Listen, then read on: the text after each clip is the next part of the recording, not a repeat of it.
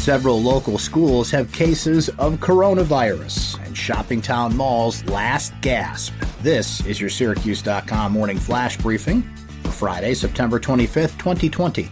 I'm Brent Axe.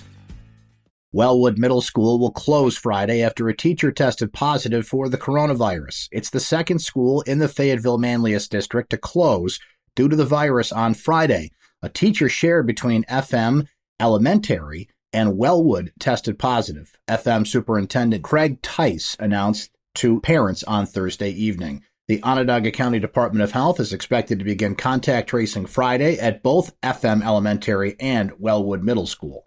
Earlier Thursday, district officials announced another Fayetteville elementary school teacher tested positive for the coronavirus and that the elementary school would be closed on Friday. A student at Moses DeWitt Elementary has tested positive for COVID-19, according to Jamesville DeWitt School District Superintendent Peter Smith. After consulting with the health department, the district decided that the school will remain open, but students in the classroom will have to move to remote learning until October 6th, Smith said. Families of students in the classroom have already been contacted. A Skaneateles Middle School student has been tested positive for the coronavirus as well, prompting the district to close its schools to students on Friday. On the other hand, not a single one of the 350 Onondaga County students tested for coronavirus at NBT Bank Stadium between Monday and Wednesday tested positive for the virus, according to Onondaga County Executive Ryan McMahon. He said demand for the new rapid saliva testing program set up by the county and Upstate University Hospital is much higher than expected. Upstate has a mobile van at the stadium where children with symptoms of illnesses are tested.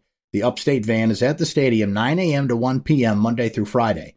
Nurses collect saliva samples from the students that are processed at Upstate within 24 hours. Parents like the saliva tests because they are less invasive than getting nasal swabs, according to McMahon. Shoppingtown Mall is giving its few remaining tenants 30 days to pack up and leave. The troubled shopping mall has been closed since mid-March when Governor Cuomo ordered enclosed shopping centers to temporarily shut their doors to slow the spread of the novel coronavirus. Cuomo allowed malls that installed upgraded air filters to reopen July 10th, but Shoppingtown is not known to have installed the filters and has remained shut.